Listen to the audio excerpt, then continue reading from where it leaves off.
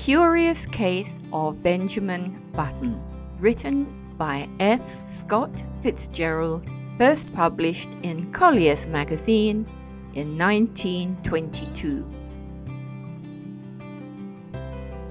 As long ago as 1860, it was the proper thing to be born at home.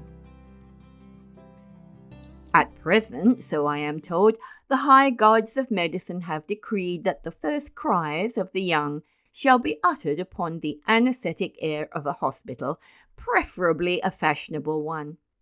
So young Mr. and Mrs. Roger Button were 50 years ahead of style when they decided, one day in the summer of 1860, that their first baby should be born in a hospital. Whether this anachronism had any bearing upon the astonishing history I am about to set down will never be known. I shall tell you what occurred and let you judge for yourself. The Roger Buttons held an enviable position, both social and financial, in antebellum Baltimore. They were related to the this family and the that family, which, as every Southerner knew, entitled them to membership in that enormous peerage which largely populated the Confederacy. This was their first experience with the charming old custom of having babies. Mr. Button was naturally nervous. He hoped it would be a boy, so that he could be sent to Yale College in Connecticut, at which institution Mr. Button himself had been known for 4 years by the somewhat obvious nickname of Cuff. On the September morning consecrated to the enormous event, he arose nervously at 6 o'clock, dressed himself, adjusted an impeccable stock, and hurried forth through the streets of Baltimore to the hospital to determine whether the darkness of the night had borne in new life upon its bosom. When he was approximately 100 yards from the Maryland Private Hospital for ladies and gentlemen, he saw Dr. Keene, the family physician, descending the front steps, rubbing his hands together with a washing movement, as all doctors are required to do by the unwritten ethics of their profession. Mr. Roger Button, the president of Roger Button & Co., a wholesale hardware, began to run towards Dr. Keene with much less dignity than was expected from a Southern gentleman of that picturesque period. "Dr. Keene!" he called. "Oh, Dr. Keene!" The doctor heard him, faced around, and stood waiting, a curious expression settling on his harsh, medicinal face as Mr. Button drew near. "What happened?" demanded Mr. Button, as he came up in a gasping rush. What was it? How is she? A boy? Who is it? What?" "Talk sense," said Dr. Keene sharply. He appeared somewhat irritated. Is a child born?" begged Mr. Button. Dr. Keene frowned. "Why, yes, I suppose so. After a fashion." Again he threw a curious glance at Mr. Button. Is my wife all right?" "Yes." Is it a boy or a girl?" "Here now," cried Dr. Keene in a perfect passion of irritation. "I'll ask you to go and see for yourself. It's outrageous." He snapped the last word out in almost one syllable, and then he turned away, muttering, "Do you imagine a case like this will help my professional reputation? One more would ruin me, ruin anybody." "Why? What's the matter? Triplets?" demanded Mr. Button, appalled. "No, not triplets," answered the doctor cuttingly. "What's more, you can go and see for yourself and get another doctor. I brought you into the world, young man, and I've been physician to your family for 40 years, but I'm through with you. I don't want to see you or any of your relatives ever again. Goodbye." Then he turned sharply, and without another word climbed into his phaeton, which was waiting at the curbstone, and drove severely away. Mr. Button stood upon the sidewalk, stupefied and trembling from head to foot. What horrible mishap had occurred? He had suddenly lost all desire to go into the Maryland Private Hospital for ladies and gentlemen. It was with the greatest difficulty that, a moment later, he forced himself to mount the stairs and enter the front door. A nurse was sitting behind a desk in the opaque gloom of the hall. Swallowing his shame, Mr. Button approached her. "Good morning," she remarked, looking up at him pleasantly. "Oh, good morning. I'm Mr. Button."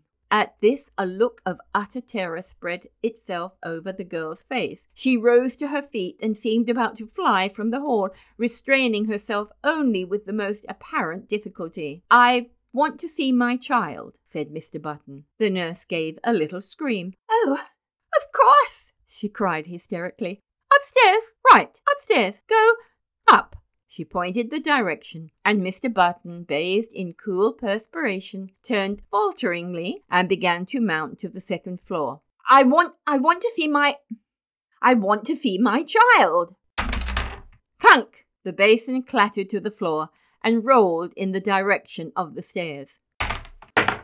Clunk! Clunk! It began a methodical descent, as if sharing in the general terror which this gentleman provoked. "I want to see my child," Mr. Button almost shrieked. He was on the verge of collapse. Clunk! The basin reached the first floor. The nurse regained control of herself and threw Mr. Button a look of hearty contempt. "All right, Mr. Button. Very well," she agreed in a hushed voice. "But if you knew what a state it's put us all in this morning, it's perfectly outrageous.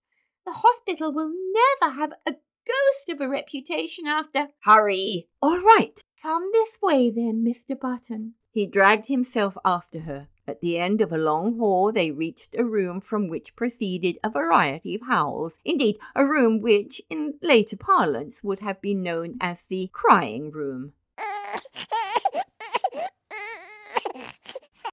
They entered. "Well," gasped Mr. Button.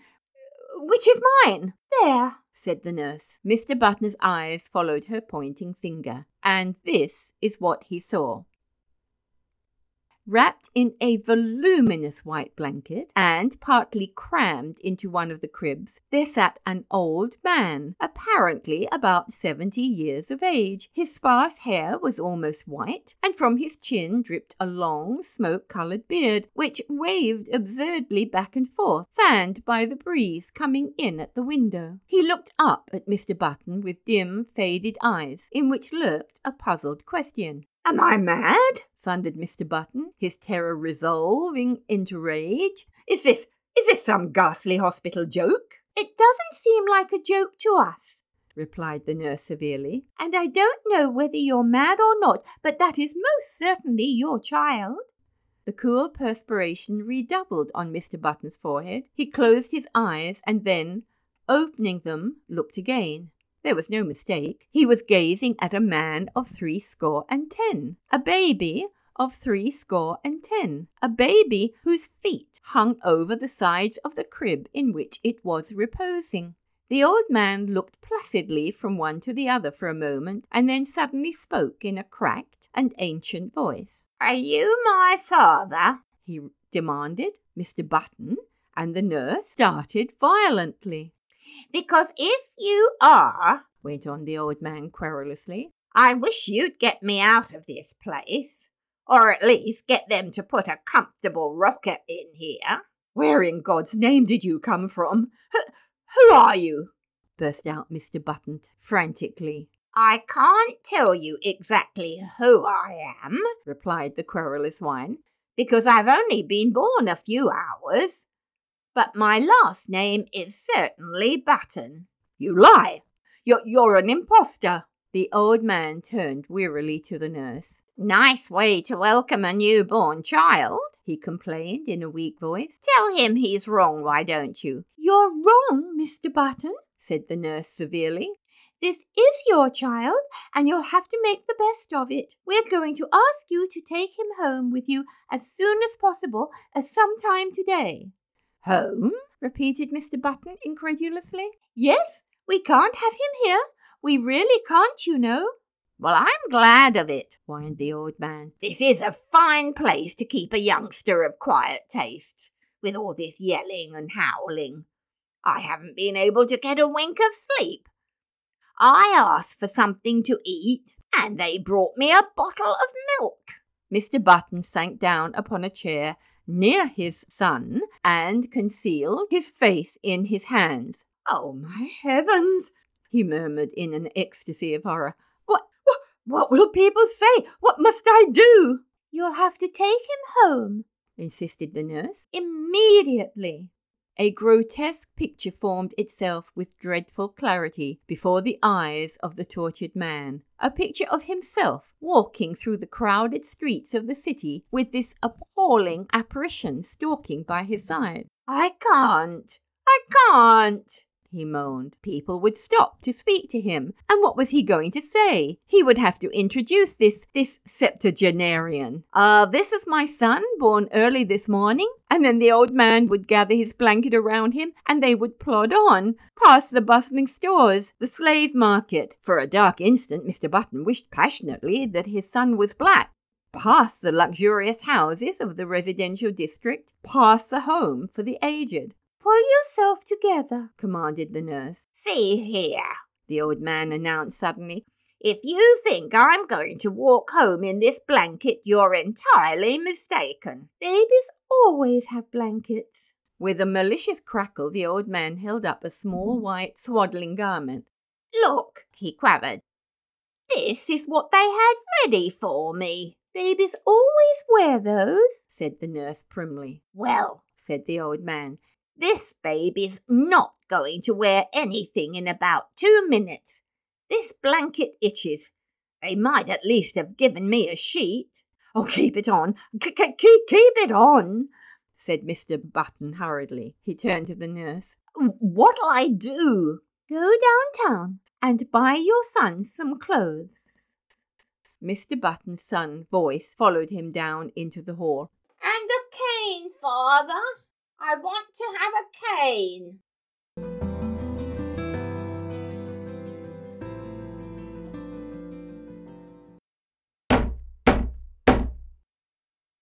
Mr. Button banged the outer door savagely. Good morning, Mr. Button said nervously to the clerk, Chesapeake Dry Goods Company. I want to buy some clothes for my child. How old is your child, sir? About 6 hours, answered Mr. Button without due consideration. Baby's supply department in the rear. Why, I don't think... I'm not sure that's what I want. He's an unusually large-sized child, exceptionally large. They have the largest child sizes. Where is the boys' department? Inquired Mr. Button, shifting his ground desperately. He felt that the clerk must surely scent his shameful secret. Right here. Well, he hesitated. The notion of dressing his son in men's clothes was repugnant to him. If, say, he could only find a very large boy's suit, he might cut off that long and awful beard, dye the white hair brown, and thus manage to conceal the worst, and to retain something of his own self-respect, not to mention his position in Baltimore society. But a frantic inspection of the boys' department revealed no suits to fit the newborn Button. He blamed the store, of course. In such cases, it is the thing to blame the store. How old did you say that boy of yours was? Demanded the clerk curiously. He's 16. Oh, I beg your pardon. I thought you said 6. 6 hours. You'll find the youth's department in the next aisle. The clerk stared. Why? He protested. Why, that's not a child's suit. At least it is, but it's for fancy dress. You could wear it yourself. Wrap it up. That's what I want, insisted his customer nervously. The astonished clerk obeyed.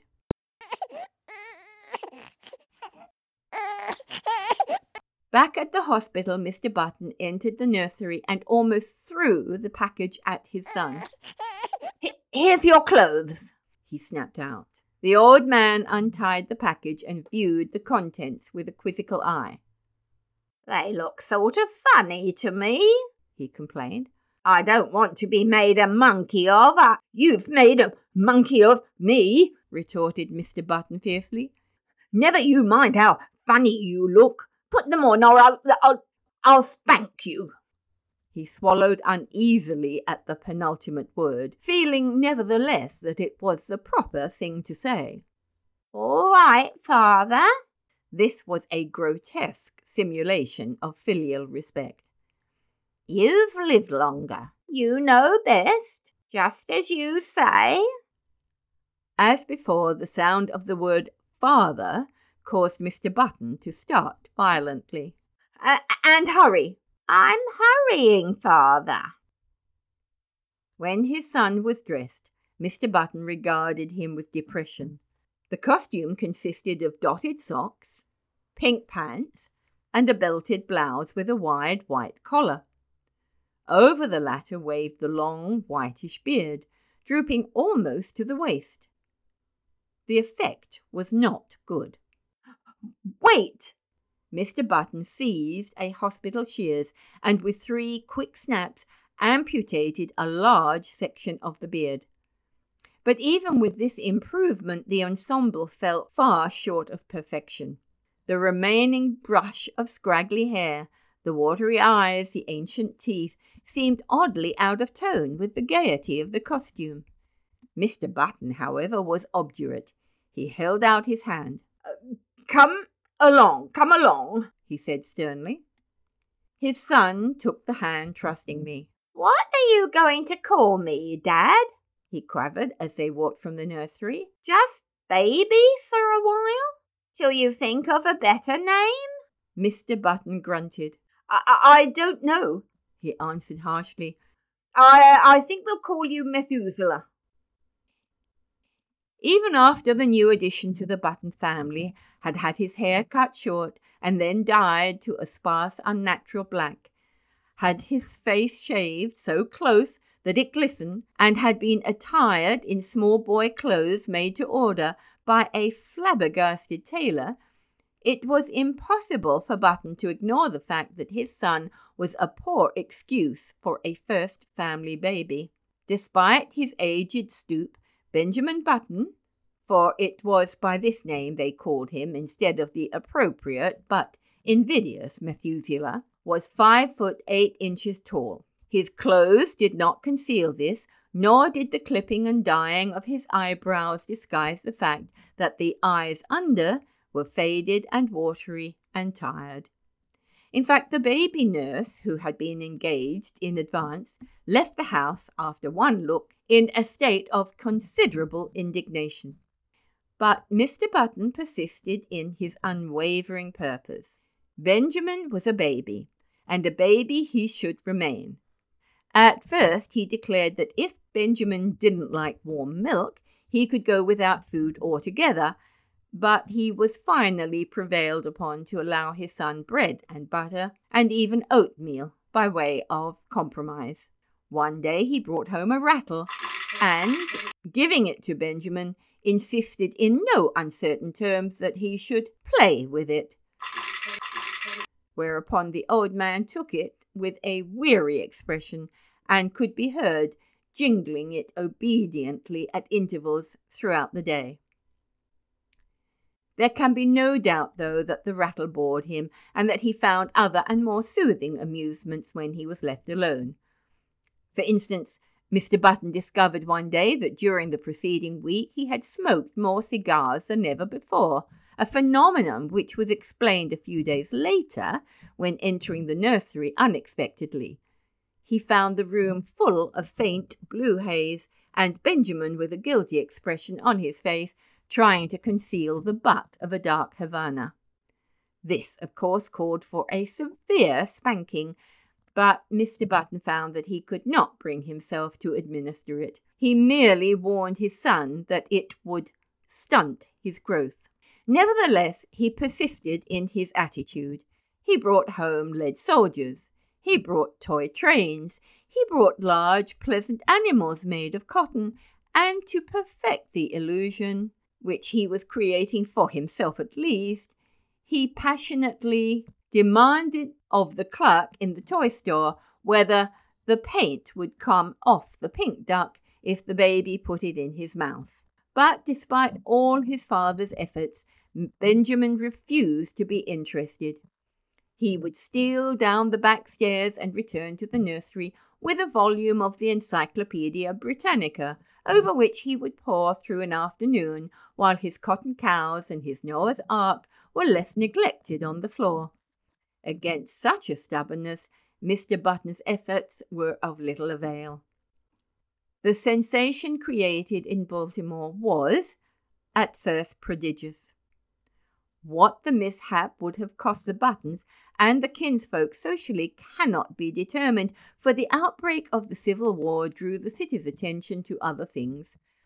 A few people who were unfailingly polite racked their brains for compliments to give to the parents, and finally hit upon the ingenious device of declaring that the baby resembled his grandfather, a fact which, due to the standard state of decay common to all men of 70, could not be denied. Mr. and Mrs. Roger Button were not pleased, and Benjamin's grandfather was furiously insulted.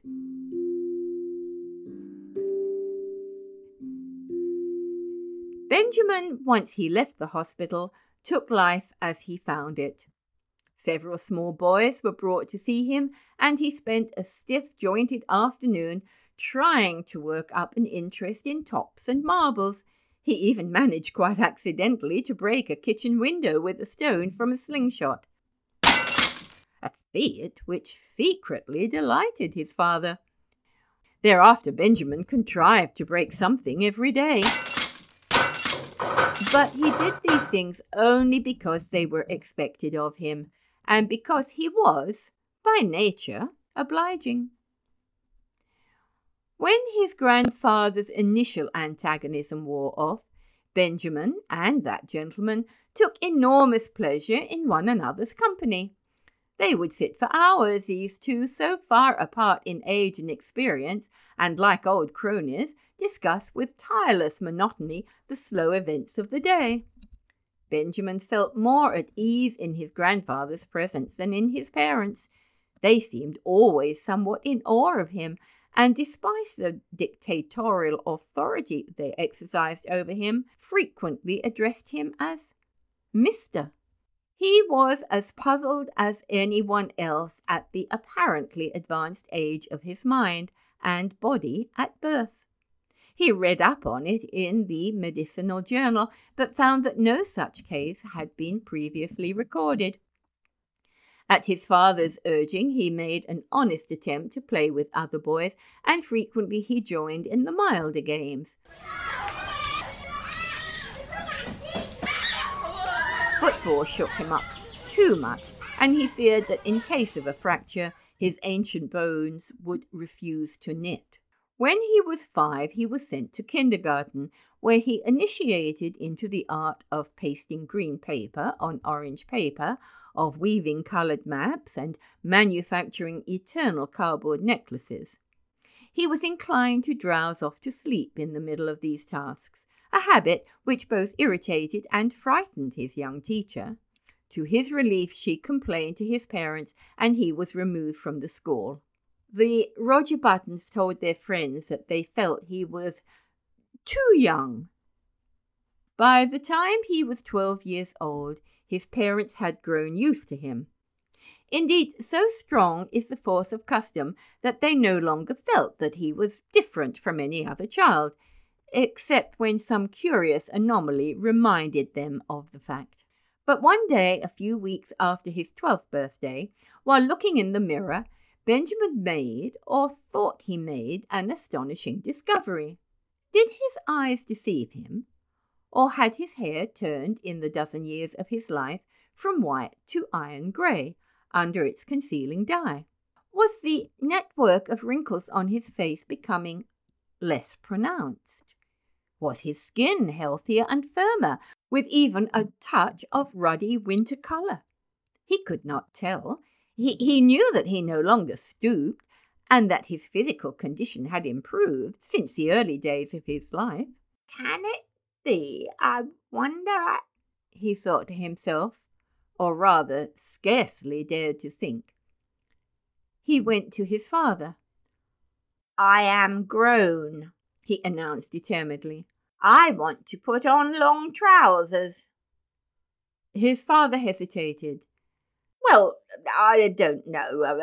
14 is the age for putting on long trousers, and you're only 12, he said finally. But you'll have to admit, protested Benjamin, that I'm big for my age. Oh, I'm not so sure of that, he said. I was as big as you when I was 12. This was not true. It was all part of Roger Button's silent agreement with himself to believe in his son's normality. Finally, a compromise was reached. Benjamin was to continue to dye his hair. He was to make a better attempt to play with boys of his own age. He was not to wear his spectacles or carry a cane in the street. In return for these concessions, he was allowed his first suit of long trousers.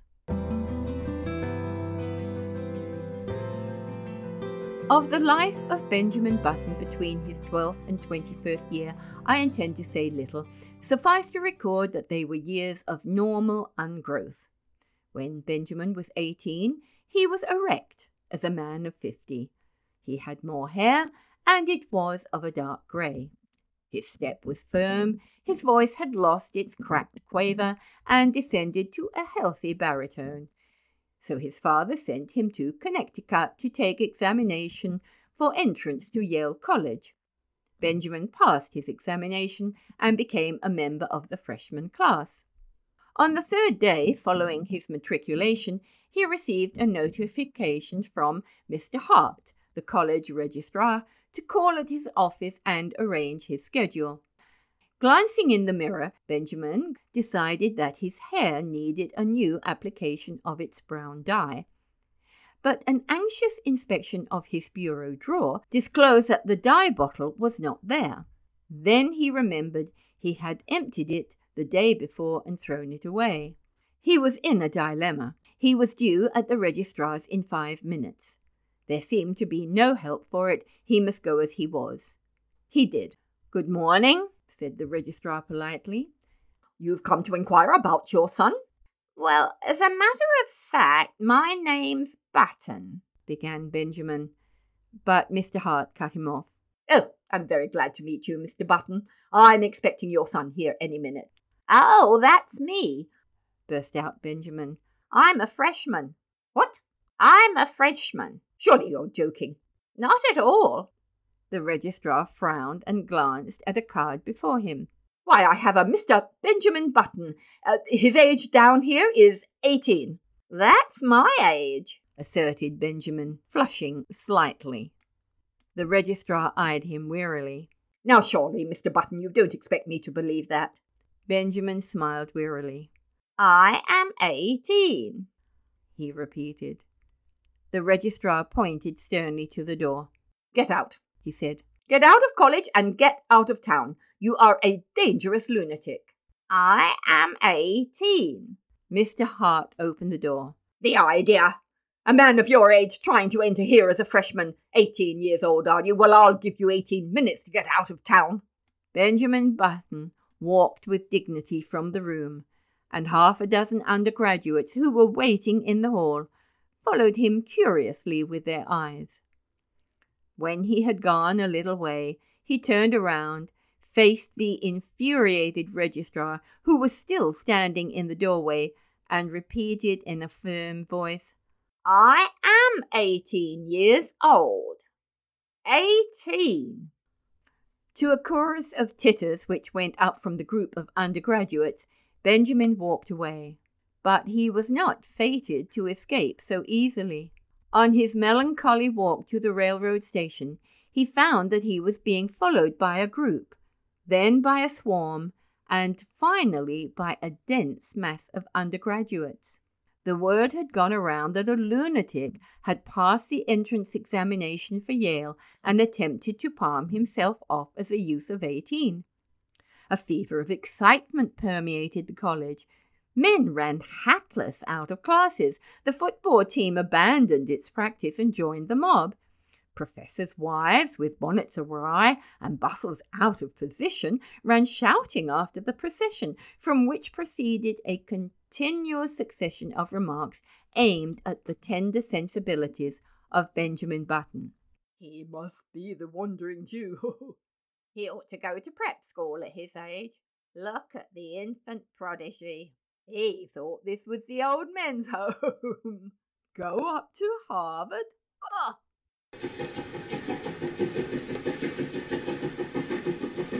Benjamin increased his gait, and soon he was running. He would show them. He would go to Harvard, and then they would regret these ill-considered taunts. Safely on board the train from Baltimore, he put his head from the window. You'll regret this, he shouted. The undergraduates laughed. It was the biggest mistake that Yale College had ever made. In 1880, Benjamin Button was 20 years old, and he signalled his birthday by going to work for his father in Roger Button & Co., wholesale hardware. It was in that same year that he began going out socially. That is, his father insisted on taking him to several fashionable dances. Roger Button was now 50, and he and his son were more and more companionable. In fact, since Benjamin had ceased to dye his hair, which was still greyish, they appeared about the same age and could have passed for brothers. One night in August they got into the phaeton attired in their full dress suits and drove out to a dance at the Shevlins' country house, situated just outside of Baltimore. It was a gorgeous evening. A full moon drenched the road to the lustreless colour of platinum, and late-blooming harvest flowers breathed into the motionless air aromas that were like low, half-heard laughter. The open country carpeted for rods around the bright wheat, and was translucent as in the sky. It was almost impossible not to be affected by the sheer beauty of the sky. Almost. Far up the road, the lights of the Shevlins' country house drifted into view, and presently there was a sighing sound that crept persistently towards them. It might have been the fine plaintive violins or the rustle of the silver wheat under the moon. They pulled up behind a handsome brougham, whose passengers were disembarking at the door. A lady got out, then an elderly gentleman, then another young lady, beautiful as sin. Benjamin started. An almost chemical change seemed to dissolve and recompose the very element of his body. A rigour passed over him, blood rose into his cheeks, his forehead, and there was a steady thumping in the ears. It was first love. The girl was slender and frail, with hair that was ashen under the moon, and honey-coloured under the sputtering gas lamps of the porch. Over her shoulders was thrown a Spanish mantilla of softest yellow, butterflied in black. Her feet were glittering buttons at the hem of her bustled dress. Roger Button leaned over his son. That is young Hildegarde Moncrief, the daughter of General Moncrief. Benjamin nodded coldly. Pretty little thing, he said indifferently. But when the servant boy led the bucky away, he added, Dad, you might introduce me to her. They approached a group of which Miss Moncrief was the centre. Reared in the old tradition, she curtsied low before Benjamin. Yes, he might have a dance. He thanked her and walked away. Well, staggered away. The interval until the time for his turn should arrive dragged itself out interminably. He stood close to the wall, silent, inscrutable, watching with murderous eyes the young bloods of Baltimore as they eddied around Hildegarde Moncrief, passionate admiration in their faces. How obnoxious they seemed to Benjamin! How intolerably rosy! Their curling brown whiskers aroused in him a feeling equivalent to indigestion. But when his own time came, and he drifted with her out among the changing floor to the music of the latest waltz from Paris, His jealousies and anxieties melted from him like a mantle of snow. Blind with enchantment, he felt that life was just beginning. "You and your brother got here just as we did, didn't you?" Asked Hildegard, looking up at him with eyes that were like bright blue enamel. Benjamin hesitated. If she took him for his father's brother, would it be best to enlighten her? He remembered his experience at Yale, so he decided against it. It would be rude to contradict a lady. It would be criminal to mar this exquisite occasion with the grotesque story of his origin. Later, perhaps. So he nodded, smiled, listened, was happy. "I like men of your age," Hildegard told him. "Young boys are so idiotic. They tell me how much champagne they drink at college and how much money they lose playing cards. Men of your age know how to appreciate women." Benjamin felt himself on the verge of a proposal. With an effort, he choked back the impulse.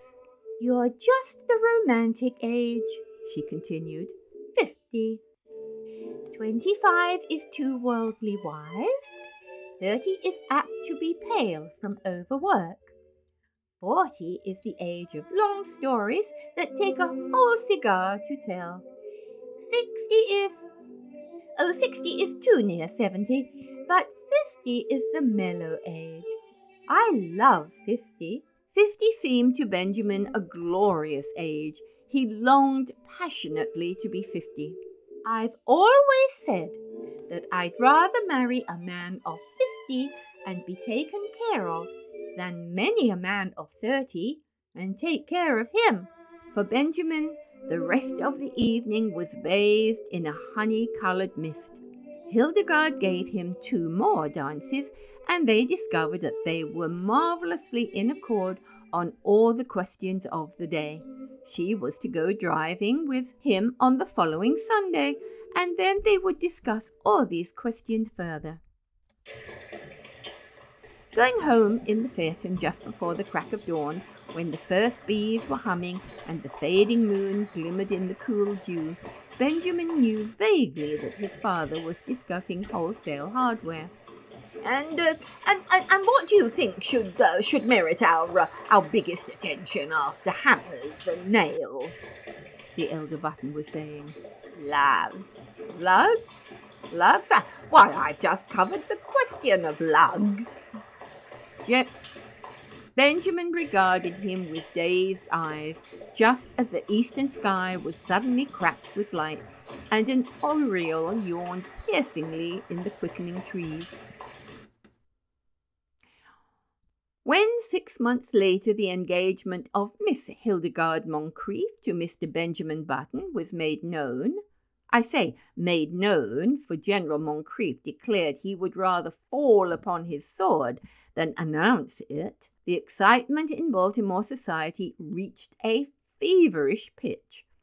The almost forgotten story of Benjamin's birth was remembered and sent out upon the winds of scandal in picaresque and incredible forms. It was said that Benjamin was really the father of Roger Button, that he was his brother who had been in prison for 40 years, that he was John Wilkins Booth in disguise, and finally that he had 2 small conical horns sprouting from his head. The Sunday supplements of the New York papers played up the case with fascinating sketches which showed the head of Benjamin Button attached to a fish, to a snake, and finally to a body of solid brass. He became known journalistically as the Mystery Man of Maryland. But the true story, as is usually the case, had a very small circulation. However, everyone agreed with General Moncrieff that it was criminal for a lovely girl who could have married any beau in Baltimore to throw herself into the arms of a man who was assuredly 50. In vain Roger Button published his son's birth certificate in large type in the Baltimore Blaze. No one believed it. You had only to look at Benjamin and see. On the part of the 2 people most concerned, there was no wavering. So many of the stories about her fiancé were false that Hildegard refused stubbornly to believe even the true one. In vain General Moncrief pointed out to her the high mortality among men of 50, or at least among men who looked 50. In vain he told her of the instability of the wholesale hardware business. Hildegard had chosen to marry for mellowness, and marry she did. In one particular at least the friends of Hildegard Moncrief were mistaken. The wholesale hardware business prospered amazingly. In the 15 years between Benjamin Button's marriage in 1880 and his father's retirement in 1895, the family fortune was doubled, and this was due largely to the younger member of the firm. Needless to say, Baltimore eventually received the couple to its bosom. Even old General Moncrief became reconciled to his son-in-law when Benjamin gave him the money to bring out his History of the Civil War in 20 volumes, which had been refused by 9 prominent publishers. In Benjamin himself 15 years had wrought many changes. It seemed to him that the blood flowed with new vigor through his veins. It began to be a pleasure to rise in the morning, to walk with an active step along the busy, sunny streets, to work untiringly with his shipments of hammers and his cargoes of nails. It was in 1890 that he executed his famous business coup. He brought up the suggestion that all nails used in nailing up the boxes in which nails are shipped are the property of the shippee. A proposal which became a statute was approved by Chief Justice Fosili and saved Roger Button and Company Wholesale Hardware more than 600 nails every year.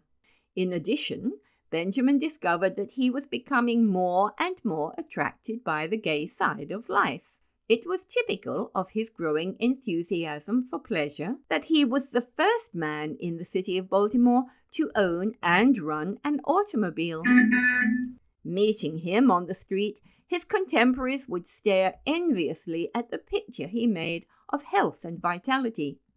"He seems to grow younger every year," they would remark. And if old Roger Button, now 65 years old, had failed at first to give a proper welcome to his son, he atoned at last by bestowing on him what amounted to adulation. And here we come to an unpleasant subject, which it will be well to pass over as quickly as possible. There was only one thing that worried Benjamin Button. His wife had ceased to attract him. At that time Hildegard was a woman of 35, with a son, Roscoe, 14 years old. In the early days of their marriage Benjamin had worshipped her, but as the years passed her honey-coloured hair became an unexciting brown. The blue enamel of her eyes assumed the aspect of cheap crockery.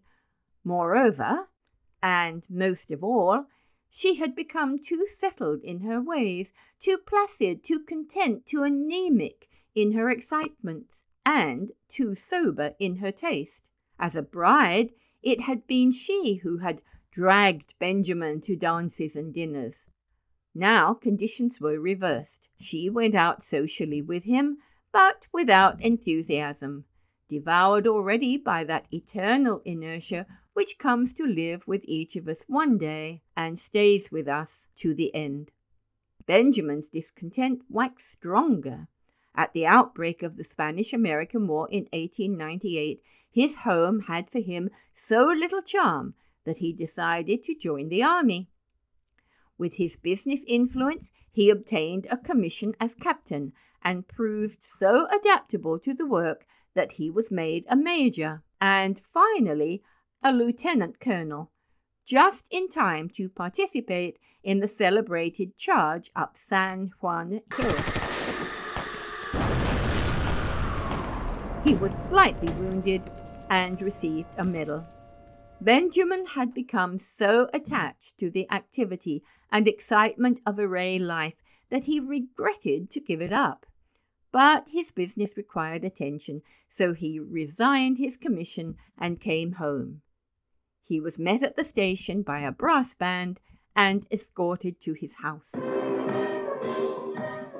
Hildegard, waving a large silk flag, greeted him on the porch, and even as he kissed her, he felt with a sinking of the heart that these 3 years had taken their toll. She was a woman of 40 now, with a faint skirmish line of grey hairs in her head. The sight depressed him. Up in his room he saw his reflection in the familiar mirror. He went closer and examined his own face with anxiety, comparing it after a moment with a photograph of himself in uniform taken just before the war. "Good Lord!" he said aloud. The process was continuing. There was no doubt of it. He looked now like a man of 30. Instead of being delighted, he was uneasy. He was growing younger. He had hitherto hoped that once he reached a bodily age equivalent to his age in years, the grotesque phenomenon which had marked his birth would cease to function. He shuddered. His destiny seemed to him awful, incredible. When he came downstairs, Hildegard was waiting for him. She appeared annoyed, and he wondered if she had at last discovered that there was something amiss. It was with an effort to relieve the tension between them that he broached the matter at dinner in what he considered a delicate way. "Well," he remarked lightly, "everybody says I look younger than ever." Hildegard regarded him with scorn. She sniffed. "Do you think it's anything to boast about?" "I'm not boasting," he asserted uncomfortably. She sniffed again. "The idea," she said, and after a moment, "I should think you'd have enough pride to stop it." "How can I?" he demanded. "I'm not going to argue with you," she retorted. "but there's a right way of doing things and a wrong way. If you've made up your mind to be different from everybody else, I don't suppose I can stop you. But I really don't think it's very considerate." "But Hildegard, I can't help it." "You can too. You're simply stubborn. You think you don't want to be like anyone else. You always have been that way, and you always will be. But just think how it would be if everyone else looked at things as you do. What would the world be like?" As this was an inane and unanswerable argument, Benjamin made no reply, and from that time on a chasm began to widen between them. He wondered what possible fascination she had ever exercised over him. To add to this breach, he found, as the new century gathered headway, that his thirst for gaiety grew stronger. Never a party of any kind in the city of Baltimore but he was there, dancing with the prettiest of the young married women, chatting with the most popular of the debutantes, and finding their company charming, while his wife, a dowager of evil omen, sat among the chaperons, now in haughty disapproval, and now following him with solemn, puzzled, and reproachful eyes. "Look," people would remark, "what a pity! A young fellow that age tied to a woman of 45. He must be 20 years younger than his wife." They had forgotten, as people inevitably forget, that back in 1880 their mammas and papas had also remarked about this same ill-matched pair. Benjamin's growing unhappiness at home was compensated for by his many new interests. He took up golf and made a great success of it. He went in for dancing. In 1906 he was an expert at the Boston, and in 1908 he was considered proficient at the Maxine, while in 1909 his castle walk was the envy of every young man in town.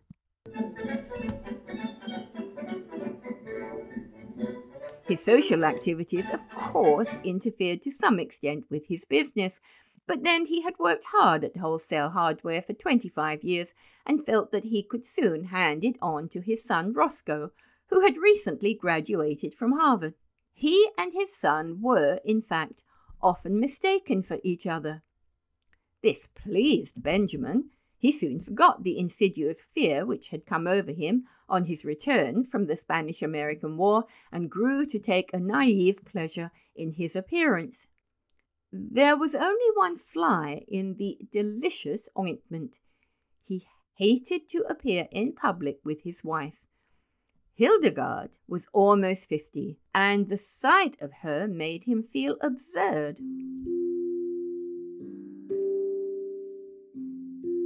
One September day in 1910, a few years after Roger Button & Co. wholesale hardware had been handed over to young Roscoe Button, a man apparently about 20 years old, entered himself as a freshman at Harvard University in Cambridge.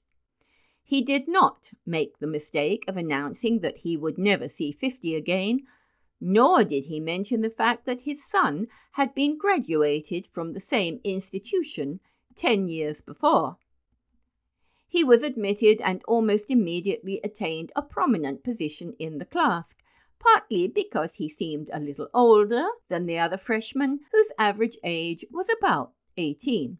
But his success was largely due to the fact that in the football game with Yale he played so brilliantly, with so much dash and with such a cold, remorseless anger, that he scored 7 touchdowns and 14 field goals for Harvard, and caused one entire 11 of Yale men to be carried singly from the field, unconscious. He was the most celebrated man in college.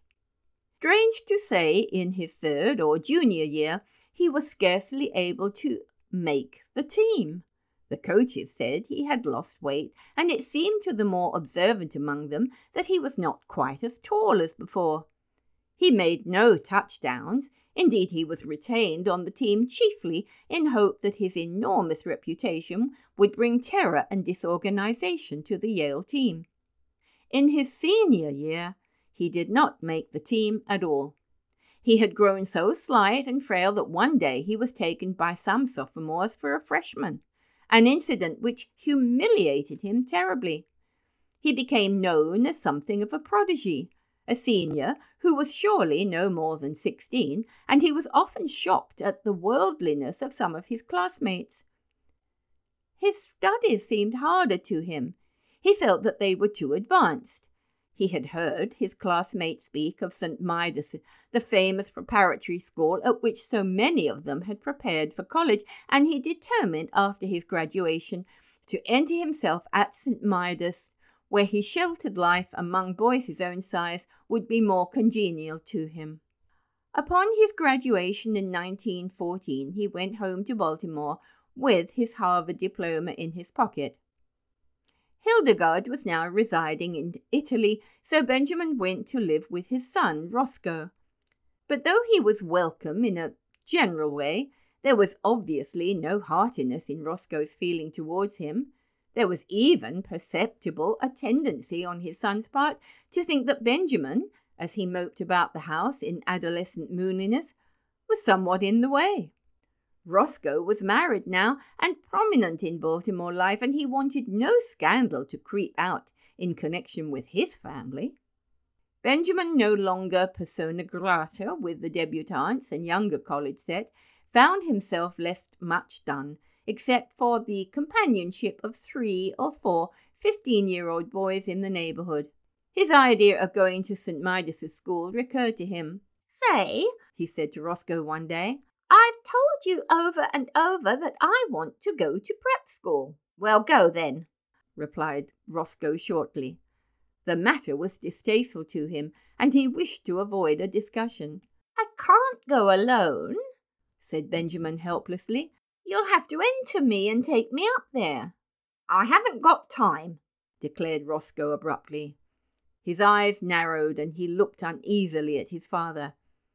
"As a matter of fact," he added, "you'd better not go on with this business much longer. You better pull up short. You better—" He paused, and his face crimsoned as he sought for words. You better... You better turn right around and start back the other way. This has gone too far to be a joke. It isn't funny any longer. You behave yourself." Benjamin looked at him on the verge of tears. "And another thing," continued Roscoe. "When visitors are in the house, I want you to call me Uncle. Not Roscoe, but Uncle. Do you understand? It looks absurd for a boy of 15 to call me by my first name. Perhaps you'd better call me Uncle all the time, so you'll get used to it." With a harsh look at his father, Roscoe turned away. At the termination of this interview, Benjamin wandered dismally upstairs and stared at himself in the mirror. He had not shaved for 3 months, but he could find nothing on his face but a faint white down with which it seemed unnecessary to meddle. When he had first come home from Harvard, Roscoe had approached him with the proposition that he should wear eyeglasses and imitation whisker glued to his cheeks, and it had seemed for a moment that the farce of his early years was to be repeated.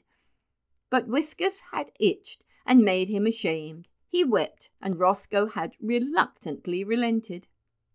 Benjamin opened a book of boys' stories, The Boy Scouts in Bimini Bay, and began to read. But he found himself thinking persistently about the war. America had joined the Allied cause during the preceding month, and Benjamin wanted to enlist. But alas, 16 was the minimum age, and he did not look that old. His true age, which was 57, would have disqualified him anyway. There was a knock at his door, and the butler appeared with a letter bearing a large official legend in the corner and addressed to Mr. Benjamin Button. Benjamin tore it open eagerly and read the enclosure with delight. It informed him that many reserve officers who had served in the Spanish-American War were being called back into service with a higher rank, and it enclosed his commission as Brigadier General in the United States Army, with orders to report immediately. Benjamin jumped to his feet, fairly quivering with enthusiasm. This was what he had wanted. He seized his cap, and 10 minutes later he had entered a large tailoring establishment on Charles Street and asked in his uncertain treble to be measured for a uniform. "Want to play soldier, sonny?" demanded the clerk casually. Benjamin flushed. "Never mind what I want," he retorted angrily. "And I live on Mount Vernon Place, so you know I'm good for it." "Well," admitted the clerk hesitantly, "if you're not, I guess your daddy is all right." Benjamin was measured, and a week later his uniform was complete. He had difficulty in obtaining the proper general's insignia because the dealer kept insisting to Benjamin that a nice VWCA badge would look just as well and be much more fun to play with. Saying nothing to Roscoe, he left the house one night and proceeded by train to Camp Mosby in South Carolina, where he was to command an infantry brigade. On a sultry April day, he approached the entrance to the camp, paid off the taxicab which had brought him from the station, and turned to the sentry on guard. "Get someone to handle my luggage," he said briskly. The sentry eyed him reproachfully. "Say," he remarked, "where you going with the general's duds, sonny?" Benjamin, veteran of the Spanish-American War, whirled upon him with fire in his eye, but with, alas, a changing treble voice. "Come to attention," he tried to thunder. He paused for breath. Then suddenly he saw the sentry snap his heels together and bring his rifle to the present. Benjamin concealed a smile of gratification, but when he glanced around his smile faded. It was not he who had inspired obedience, but an imposing artillery colonel who was approaching on horseback. "Colonel!" cried Benjamin shrilly. The colonel came up, drew rein, and looked coolly down at him with a twinkle in his eyes. "Whose little boy are you?" he demanded kindly.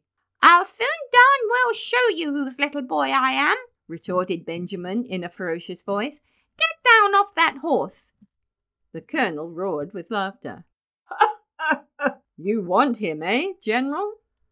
"Here," cried Benjamin desperately, "read this," and he thrust his commission towards the Colonel. The Colonel read it, his eyes popping from their sockets. "Where did you get this?" he demanded, slipping the document into his own pocket. "I got it from the government, as you'll soon find out." "You come along with me. We'll go up to headquarters and talk this over. Come along."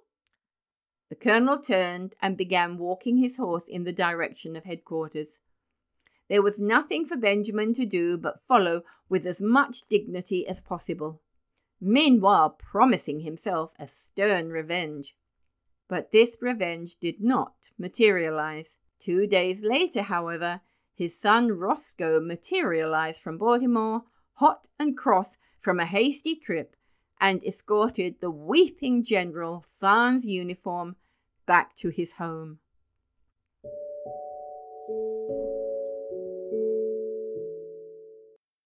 In 1920, Roscoe Button's first child was born. During the attendant festivities, however, no one thought it the thing to mention that the little grubby boy, apparently about 10 years of age, who played around the house with lead soldiers and a miniature circus, was the new baby's own grandfather. No one disliked the little boy, whose fresh, cheerful face was crossed with just a hint of sadness, but to Roscoe Button his presence was a source of torment. In the idiom of his generation, Roscoe did not consider the matter efficient. It seemed to him that his father, in refusing to look 60, had not behaved like a red-blooded he-man. This was Roscoe's favourite expression, but in a curious and perverse manner. Indeed, to think about the matter for as much as a half-hour drove him to the edge of insanity. Roscoe believed that live wires should keep young, but carrying it out on such a scale was inefficient. And there Roscoe rested. 5 years later, Roscoe's little boy had grown old enough to play childish games with the little Benjamin under the supervision of the same nurse.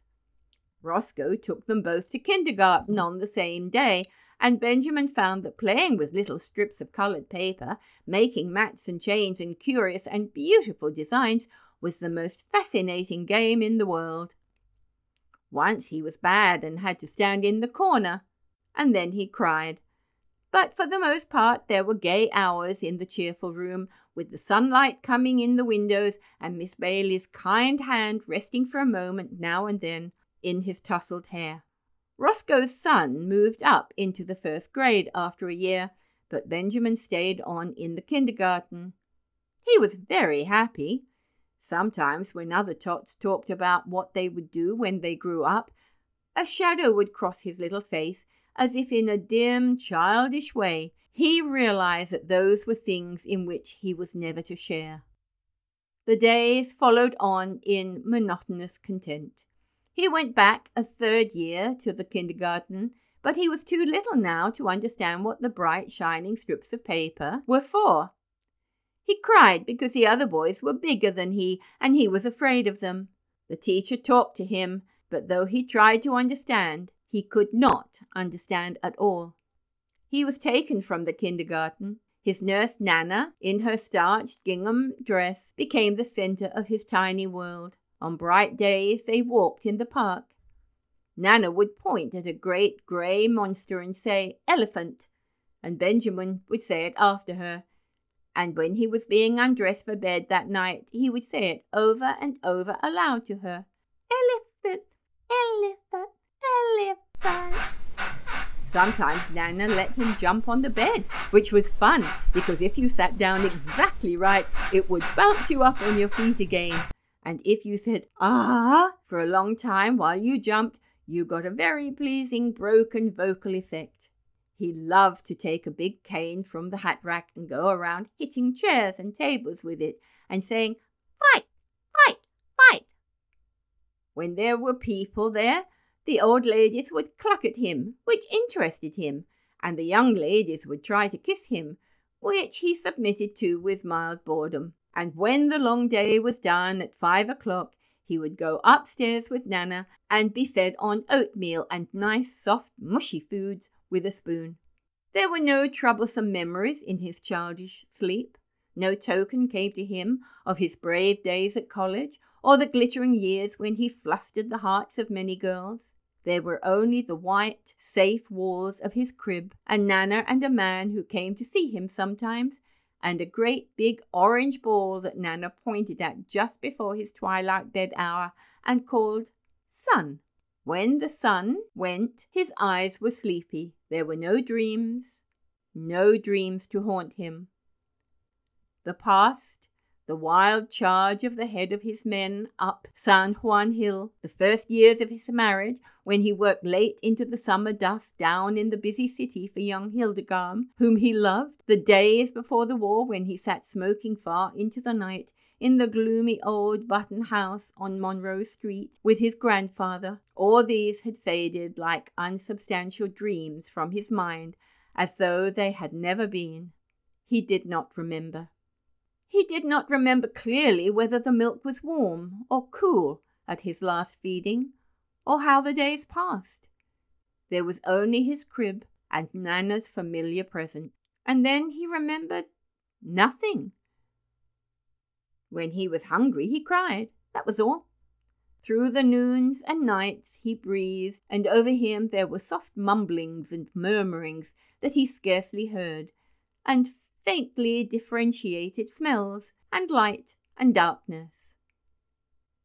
Then it was all dark, and his white crib, and the dim faces that moved above him, and the warm, sweet aroma of the milk faded out altogether from his mind. You have been listening to The Curious Case of Benjamin Button by F. Scott Fitzgerald. It was first published in Collier's magazine in 1922.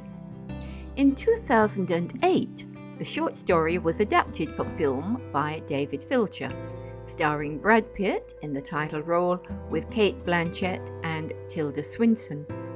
The film was a box office success and received 13 Academy Award nominations, including Best Film, Director, Actor, Supporting Actor, Art Direction, Makeup, and Visual Effects.